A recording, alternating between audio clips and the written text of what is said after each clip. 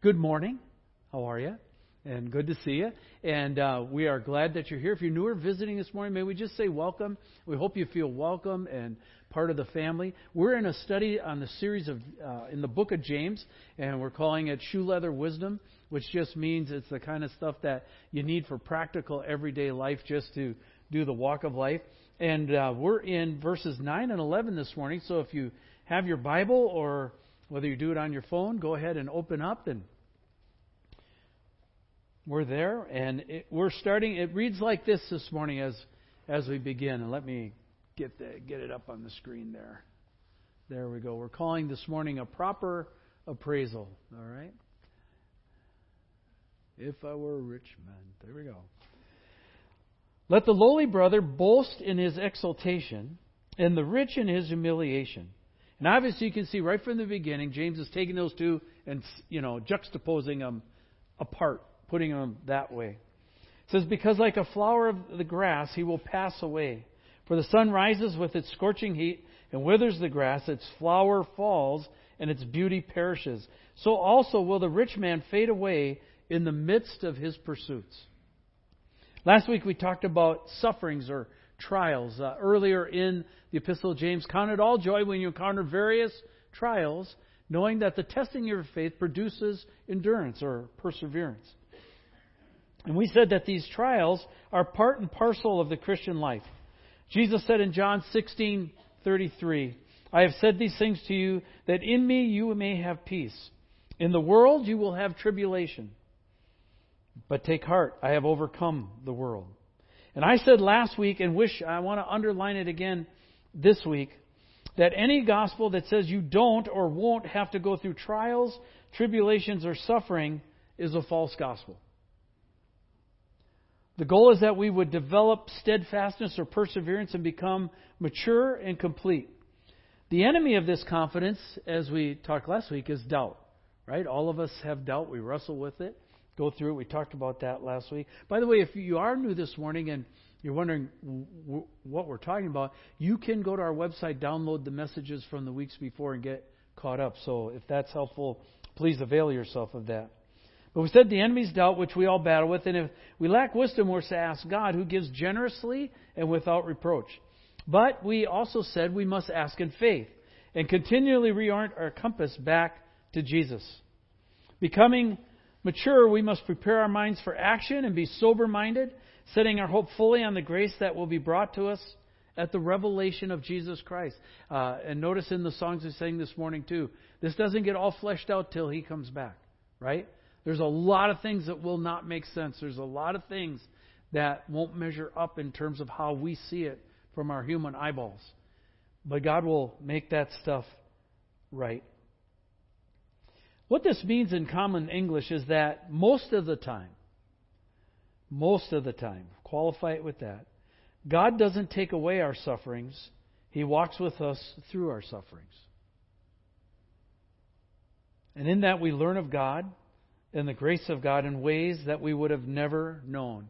Yea, though I walk through the valley of the shadow of death, I will fear no evil. Why? Because the Lord is walking with me. And now we come upon these two verses, which initially kind of seem out of context, right? My commentary, the Expositor's Bible Commentary, points out that since the theme of verse 12, which we'll get to next week, is still on trials, it should be considered in this context. So let's pray this morning. Now we've set the background. Let's ask God for wisdom, and then we'll come and look at these two verses. Father, we seek you this morning. Friends have come in faith, hoping to hear from you, hoping to understand something, to be encouraged. There's numerous different things that can and probably need to take place this morning that can only happen by the power of your Spirit. Not going to be something I bring to the table or something they bring to the table, but something you bring to the table. And so we seek you this morning. We know we can't get there by our own intuition, our own mind, our own effort or willpower, that we have to cooperate with you, and we're going to be looking at some of that this morning. And so we ask for your help and your favor as a good dad. Be with us and have a conversation while we spend this time, and we ask this in your name. Amen. All right.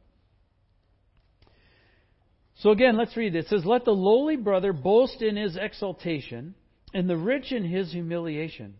Because like a flower of the grass he will pass away, for the sun rises with its scorching heat and withers the grass, and its flower falls and its beauty perishes.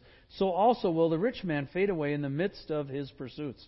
So the first thing to note here, notice it says brother. And so the commentaries point out that we're talking to Christians here, all right? James is talking to Christian brothers. And in this statement, you hear some echoes of Jesus' words. James did pick up on his brother. Okay? Oh, let me get to the next one here. There we go. In Luke 18, Jesus was telling a parable, and the parable was told to some who trusted in themselves that they were righteous and treated others with contempt. It says, 2 men went up to the temple to pray, one a Pharisee, the other a tax collector. The Pharisee, standing by himself, prayed thus, "God, I thank you that I am not like other men, extortioners, unjust, adulterers, or even like this tax collector. I fast twice a week. I give tithes of all that I get." But the tax collector, standing far off, would not even lift up his eyes to heaven, but beat his breast, saying, "God, be merciful to me, a sinner." I tell you, this man went down to his house justified rather than the other. For everyone who exalts himself will be humbled, but the one who humbles himself will be exalted. Here in this parable, Jesus underlines and highlights the issue of pride and self-righteousness.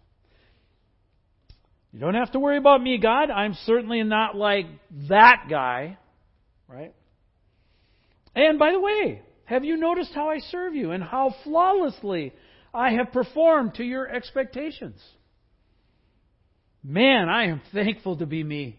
I'll bet you are too. Right? What's the message from Jesus? Here's the message from Jesus. Don't think you're such hot stuff. All right? Don't think you're such hot stuff, is really what he's saying. Pride, along with its twin cousin, self-righteousness, is a devastating blindness. What's amazing about it is everybody else can see it but the person who's got it. Right? You ever run into somebody that drips with that and you're just like trying to figure out how to bail out of the conversation and go somewhere else? That's the kind of thing. And note that the parable, Jesus is telling the parable to those who trusted in themselves. In other words, their strength, their power, their ability, their capacity was not so much in what God brought to the equation, but what they brought to it. If God wants to help, great. But really, I don't really need His help because I'm so good. I can smoke this by myself, right? I can get this done. The tax collector, on the other hand, knew. He knew he had no footing to come in barging and brokering a deal. Actually, he was well aware that he had no footing at all. And the only purchase point he did have was based on what God was providing, not what he had built or established. And what's being emphasized here? Well, what's being emphasized is the issue of humility versus pride and self-centeredness. The Bible clearly states that God is opposed to the proud, but gives grace to the humble. You'll find that in James chapter 4 and 1 Peter 5. We've taught that here many times before. Jesus recalibrated this in another way in the Sermon on the Mount. Remember the Sermon on the Mount? Let's just go over that. Let's relook at that. It plays into this. Okay? It says, "Blessed are the poor in spirit, for theirs is the kingdom of heaven. Blessed are those who mourn, for they shall be comforted. Blessed are the meek, for they shall inherit the earth. Blessed are those who hunger and thirst for righteousness, for they shall be satisfied. Blessed are the merciful, for they shall receive mercy. Blessed are the pure in heart, for they shall see God. Blessed are the peacemakers, for they shall be called sons of God. And blessed are those who are persecuted for righteousness' sake, for theirs is the kingdom of heaven." The Sermon on the Mount was considered radical, and it's still considered radical. But the question is, most of us know it's radical, but we don't really know why. Right? We just know it's different. And somehow, like we should live like that, but it's not that easy to live like that. And I want to just explore that for a second because it was totally against the Jewish mindset. All right? In the wisdom literature, if you go through the Psalms, Proverbs, Ecclesiastes, you get a picture of those who honor God, and this will happen, and those who don't honor God, and this will happen. And it's very clearly laid out. And if you're godly, it's the godly who have God's favor. It's the godly who are blessed. It's the godly who are rewarded. So it didn't take much of a shift down through history that for that to become, if you are godly, you'll be rich. Anyone heard that one before? Right? You wondering why it hasn't happened to you yet? Right? If you're godly, you'll have God's favor. If you're godly, you're blessed. If you're godly, you're revealed. And that then steps to, well, if I'm godly, then I'll be rich. And if you're not rich, you must have sinned in some way. So if you want, we'll just get a microphone up here. You can all come walking up, and we'll confess why you aren't rich. Right? No, right? Yeah. We see this played out with the man born blind. Remember that story in John chapter 9, the man born blind? And what did the disciples ask? Who sinned, this man or his parents? What are they saying? They were running off a long-standing paradigm and historical understanding. Obviously, if someone's born blind, someone or somebody did something wrong. Somebody sinned somewhere. We just have to figure it out. And so they were asking Jesus, who sinned, this man or his parents? Because they were trying to identify the cause for this man's blindness, because he'd been blind from birth.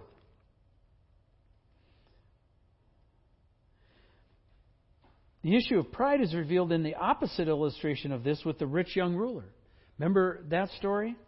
Behold, a man came up to Jesus and said to him, Teacher, what good deed must I do to have eternal life? This was a guy who was doing a lot of right things. And he could tick through the list of the right things that he was doing. And Jesus said to him, Why do you ask me what is good? There's only one who's good.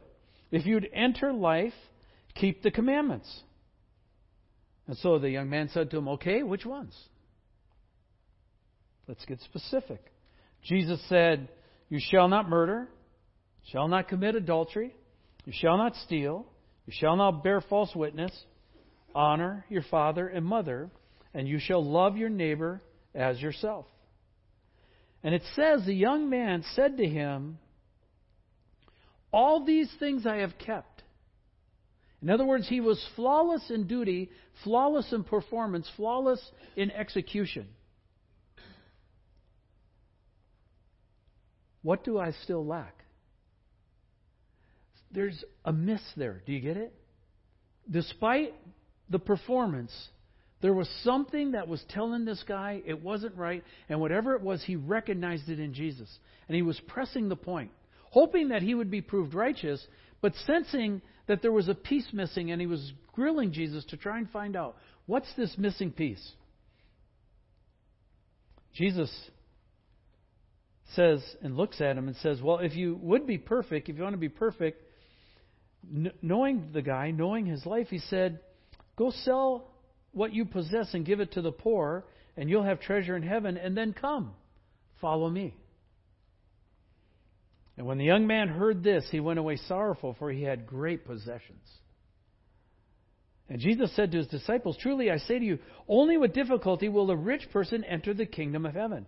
And again I tell you, it's easier for a camel to go through the eye of a needle than for a rich person to enter the kingdom of God. And you can look up 10 dozen illustrations of the eye of the needle and a camel going through all this stuff. Just to belabor the point, doesn't happen. All right? And the disciples, when they heard Jesus say this, they were shocked, and they said, well, who can be saved then? Why were the disciples astonished? Because they were running off the paradigm that the godly had God's favor, and the godly were blessed, and the godly became rich. And this young guy was one of their stellar examples of their whole culture. And if he can't get in, who gets in? Man, if that guy doesn't get in, well, there's no hope for me. And it says they were shocked. Jesus had flipped things upside down. So James is employing this similar kind of hermeneutic when he goes to write and encourage the poor. Let's look back at this again now, having set the stage with that. Let the lowly brother boast in his exaltation. What exaltation is there if you're poor? Thanks for playing, right? You have no options. You can't do anything. You have no possibilities. You can daydream, but that's all they are, right? A poor person lacks options. And James says to boast in exaltation. What he's saying is this: though you may be poor, go back to that idea of the Sermon on the Mount. In the eyes of the world and the standards of man, if you have Christ, you are a son or a daughter of the King. Okay? If you have Christ, you're a son or daughter of the King. If you have Christ, you have eternal life. Doesn't matter how poor you are. If you have Christ, you have eternal life. If you have Christ, you'll be exalted in the age to come. If you have Christ, you have an eternal inheritance. If you have Christ, in whom are hidden all the treasures of wisdom and knowledge, you have access to all that is Him. And therefore, if you have Christ, you are an incredibly rich person. It doesn't matter about the standards of the world. You have Jesus. That's what James is saying. Now, this is not theoretical. This is not, James throwing pie in the sky out there. Why is he saying that? What's the leverage point here in this? Remember what we said? Who is James talking to? He's talking to people who have been persecuted and displaced. They have literally fled from their homes, probably grabbing the only thing they could, maybe their Seder dishes. By the way, coming up for Easter, we'll be doing Seder services. And our own Phil Wagner will be leading us through the Seder service and how Christ is found in the Passover dinner. So I hope you look forward to that. Or look for it. But we're talking about, James is talking to an exiled people. And though they had been rich, they lived in Jerusalem, right? Though they had been rich, they had become poor for His sake, suffering persecution and humiliation for standing for the gospel, standing on the gospel. That Jesus had died and rose again from the grave, and that whoever would believe in Him would be saved. For that, and refusing to renounce that, they lost everything. Some of them got killed. We know that one of the great burdens on Paul's life was the fact that he knew he was personally responsible for the murder of the early Christians. That's why Paul would call himself the least of all the saints. Okay. What was taken from them, even their lives, and here's the point James is underlining, what was taken from them was temporary. What they had was eternal. And therefore, James says, let the lowly brother boast in his exaltation, because he is highly raised up with Christ. And I want to suggest something to us here today. We've had it good in America. We've faced trials, we've faced persecutions, we've had stuff come our way, and God has organized and ordained that stuff for us, and we've had to walk through it, right? And all of us could give a litany of stories of things that we've had to walk through. Maybe even right now walking through. But it's not near the level of what's going around the rest of the world. They just did an update on Fox's Books of Martyrs. And if you've never read that, marvelous testimony and witness and legacy of the above. Of brothers and sisters in Christ who've lost everything and even lost their lives for the sake of the gospel. And James says they're exalted. Another ministry, Voice of the Martyrs, is a present-day ministry that tracks and ministers to the present-day persecuted church. And the stuff that's going on in some places of our planet is absolutely atrocious and heart-rending when you read the stories. And I want to suggest to you, James is picking up very early on in our Christian history that legacy and talking about the brothers and sisters in Christ who are experiencing that kind of persecution. And saying, don't be surprised when you run into a fiery trial, like Peter says. Or James would say, count it all joy when you encounter various trials. Why? Because it's part and parcel of the Christian life. And if you lose everything, but you still have Christ, you're exalted. Then James goes to the other side and comes to the admonition of the rich. Right? Now, when we talk about the admonition to the rich, let's understand something. Most of us would not consider ourselves rich. Right? I don't. Right? I got 2 kids in college. No, not a lot of money. Right? But compared to the rest of the world, we are we're in the 10% bracket. We are above 90% of the rest of the world in how they live and how they eat and how they dress, what they get along. We have options that most of them never knew existed or even dreamed about. So in that sense, we are very rich in this country, comparatively speaking, to the rest of the world. So therefore, I think it's worth our looking at this in a serious way. So James says, let the lowly brother boast in his exaltation, and the rich in his humiliation. Because like a flower of the grass he will pass away, for the sun rises with its scorching heat and withers the grass. Its flower falls, its beauty perishes. So also the rich man will fade away in the midst of his pursuits. James is not against riches. He's arguing for a proper understanding and use of riches. Particularly, he's saying, just like Jesus did, don't think you're hot stuff just like that Pharisee did. Right?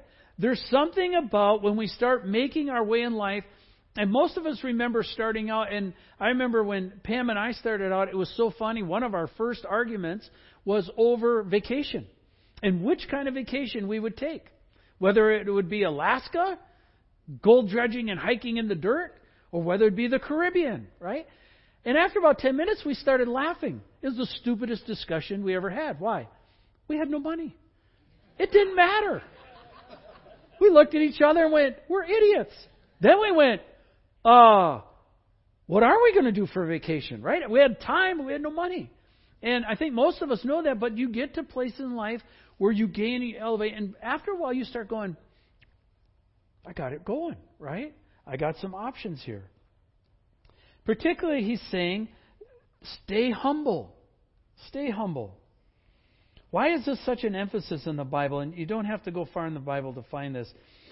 Because we all know, when you make a little cash, it's easy to get proud. Isn't it? When you make a little cash, it's easy to get proud. I was listening to sports radio this week, 710, and they were talking about the absolutely obscene amounts of money that some of the basketball players make in the NBA. And they were talking about, and Dave Wyman, who I really enjoy, I don't know if you know who he is, but former linebacker for the Seahawks, he's just got really earthy wisdom. And he said something that I thought was really profound and tied to this message this morning. He said this. He said, too much money makes people weird. And isn't it true? When you read about these lies and the ones who have, and they start doing stuff, you're going, whoa, that's a little off. No, that's a lot off, right? Too much money makes people weird. And he's right. When you have all the money you want, it's easy to do anything you want. And usually disaster is not far behind. Paul emphasizes this balance in 1 Timothy. He's paralleling what James says with this. He says, but godliness with contentment is great gain. And his rationale is this. We brought nothing into the world, and we're going to take nothing out of the world. Okay? The one with the most toys doesn't win. The end of your pursuit happens when you die. Everything that you hold precious, everything you thought was so important, all those things that you took such great care of, nobody else cares about them. Whew, they're wiped out. That's what Paul's saying. But if we have food and clothing, with these we'll be content. But those who desire to be rich fall into temptation, into a snare, into many senseless and harmful desires that plunge people into ruin and destruction. For the love of money is the root of all kinds of evil. It is through this craving, and notice the word they're craving. That same word, craving, is the same word used for the Israelites in the desert wanderings when they craved meat. Okay? And what's the point there? They craved meat more than the relationship that they had with God. And if they were asked to trade, they would have taken the meat and dumped God. And Paul's writing here and saying, this craving for money, there's nothing wrong with money. God endows people with the ability to make riches, and He endows them with that ability so they can be used for the kingdom. But there is the temptation that you fall in love with the money instead of staying in love with God. So Paul says, but those who desire to be rich fall into temptation, into a snare, into many senseless and harmful desires that plunge people into ruin and destruction. Let me ask this morning, those of you who are 40, you seen anybody go that route in your lifetime? You seen anybody shipwreck in their faith, go apostate? Money wrecked them? I bet you we could have story time right now, right? For the love of money is the root of all kinds of evil. It's through this craving that some have wandered away from the faith and pierced themselves with many pangs. The issue here, I think, is twofold. First is what Paul and James are arguing for is keep the love of Jesus as the center of our lives, not the love of money. Jesus is the center. Money is a gift. Okay? It is not that money's the center. Jesus is the center. Money's a gift. Secondly, the whole issue of contentment, I think, is one that is lost in our culture in particular. James is not arguing about getting ahead or improving your life station. If you can do that, do so. And be blessed in that. But what's being emphasized here is contentment. When is enough enough? Have you ever asked yourself that? When's enough for you? They asked John Rockefeller that, who at that time was the richest man in the world. It says, what does it take, how much money does it take to keep a man happy? And you know what his answer was? $1 more. I.e., you're never content. But the real point that James is emphasizing is that wealth, we're talking about how to handle wealth, but the real point he's talking about here is that wealth can vanish quickly. Okay? Like that. And if you put all your eggs in that basket, that my identity is tied to what I can do with my wealth, you're in trouble because if it ever gets taken from you, you've lost your identity. And some of us may know people who once were rich and no longer are rich. I remember in the 2008 downturn, which seems like forever ago, right? But I remember in the downturn, there was a guy I talked to at men's retreat, and he was worth $15 million, and that $15 million went to $3 million in 2 days. Okay? In 2 days. And he said to me at the retreat, he said, you know, Steve, you would think I'd be okay, right? I started with nothing, and I still have $3 million. You would think I should be fine. He said, but I'm not. And I said, why? And he said, because I had great plans, not for myself, I had great plans for the kingdom. I was going to do some really significant stuff with that money for the kingdom, and I was going to get a great deal of joy, and now I won't be able to do that. And he said, you will not believe how hard it is to turn my head around and get it right that God really didn't need my $15 million, and He's okay with my 3, and He can use me anyways. It just shows, and this is a godly guy, it just shows you how easy the shift is and how hard it is to get there sometimes. Contentment. Not easy to land on. The real point that James is emphasizing is that wealth can, as I said, vanish quickly. He uses the illustration of grass and flowers, which quickly wilt under the heat of the sun. Right, this summer we went to, we were gone on the sabbatical, and we went to Africa and Europe, and it was a hot summer. All we heard about is how wonderful it was in Seattle. And we're in South Africa, it's raining, right? And we're like, it's cold, and we're like, well, sure, now it's nice in Seattle because we left, right? And when we got back home, we had lost 3 bushes due to the drought, and our flowers in our pots just got smoked. Right? Just we walked in and went, oh, that looks lovely. Okay? And that's what James is saying. It doesn't take long. Just like flowers in the heat of a drought of summer, your wealth can disappear like that. It can be taken from us. Okay? That's why the Proverbs say this. Well, I'm just a bucket of joy this morning, aren't I? I can tell. I can tell you're all really into this. Thanks for your support. Proverbs 23. Do not toil to acquire wealth. Be discerning enough to desist. When your eyes light on it, it's gone, for suddenly it sprouts wings and flying like an eagle towards heaven. What it's saying is when you press all day long and you press 12, 15, 18 hours a day and your goal is to make money, you're going to... Wait a minute. Balance. What about your family? What about your kids? What about just enjoying life a little bit because you don't know if you have tomorrow? In other places the Scripture says, who are you saving it for? What then is the proper attitude towards wealth that God may give? Well, use wealth for the kingdom. Many of you here are doing that, and we exist as a church because of that, and it's an awesome thing.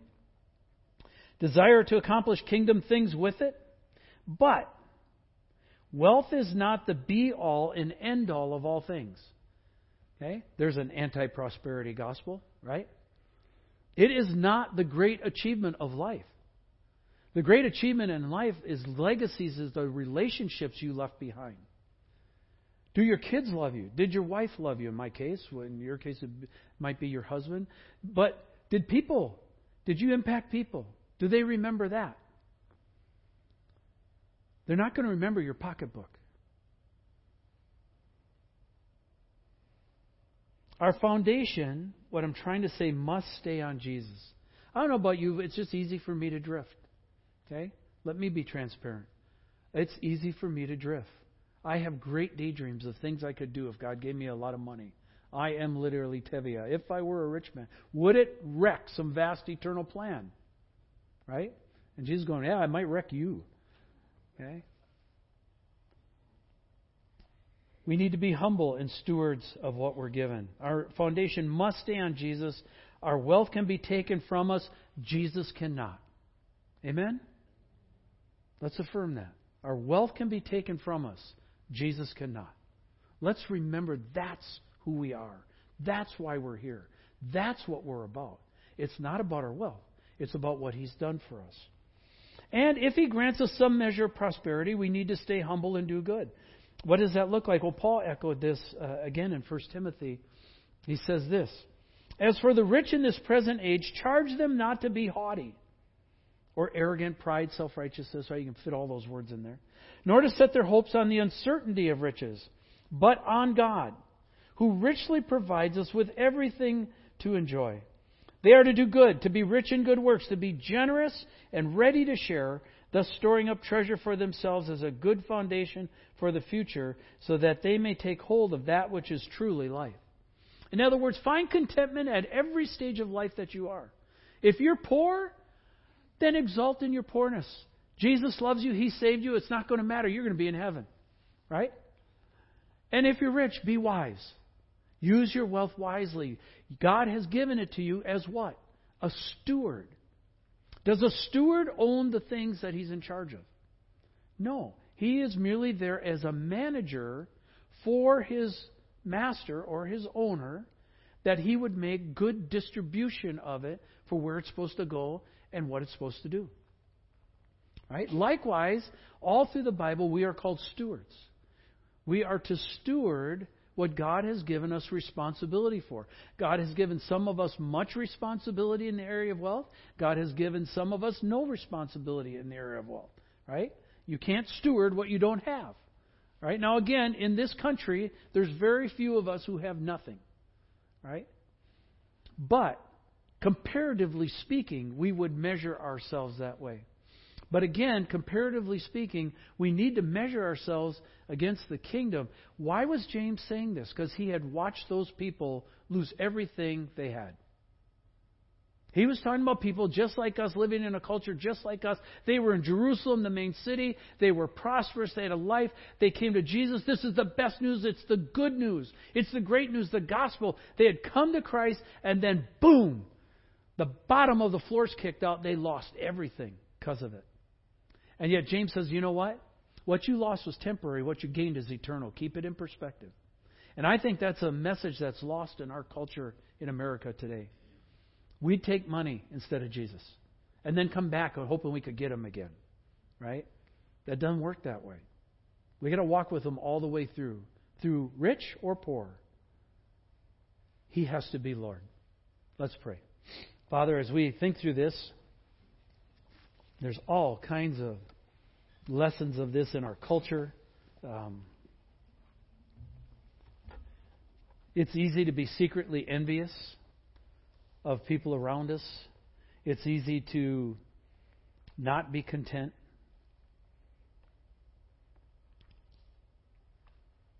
It's also easy on the other side to not be a good steward, not be responsible, not give good faith accounting for what you made us responsible for. Every person in this room is a steward of something, Lord. You've put them in charge of a certain arena, a certain responsibility, a certain geographic area that they are influencing. And we are to be good stewards with that. Lord, we ask your favor this morning for a conversation with you to clarify if we're doing well, encourage us and cheer us on. If we need to sharpen something up, Lord, bring us a word of wisdom. Lord, if we're not doing that well, then rebuke us and get us back in line with where we're supposed to be. May we relearn the eternal lesson of being content in you. And we give this to you in your name. Amen.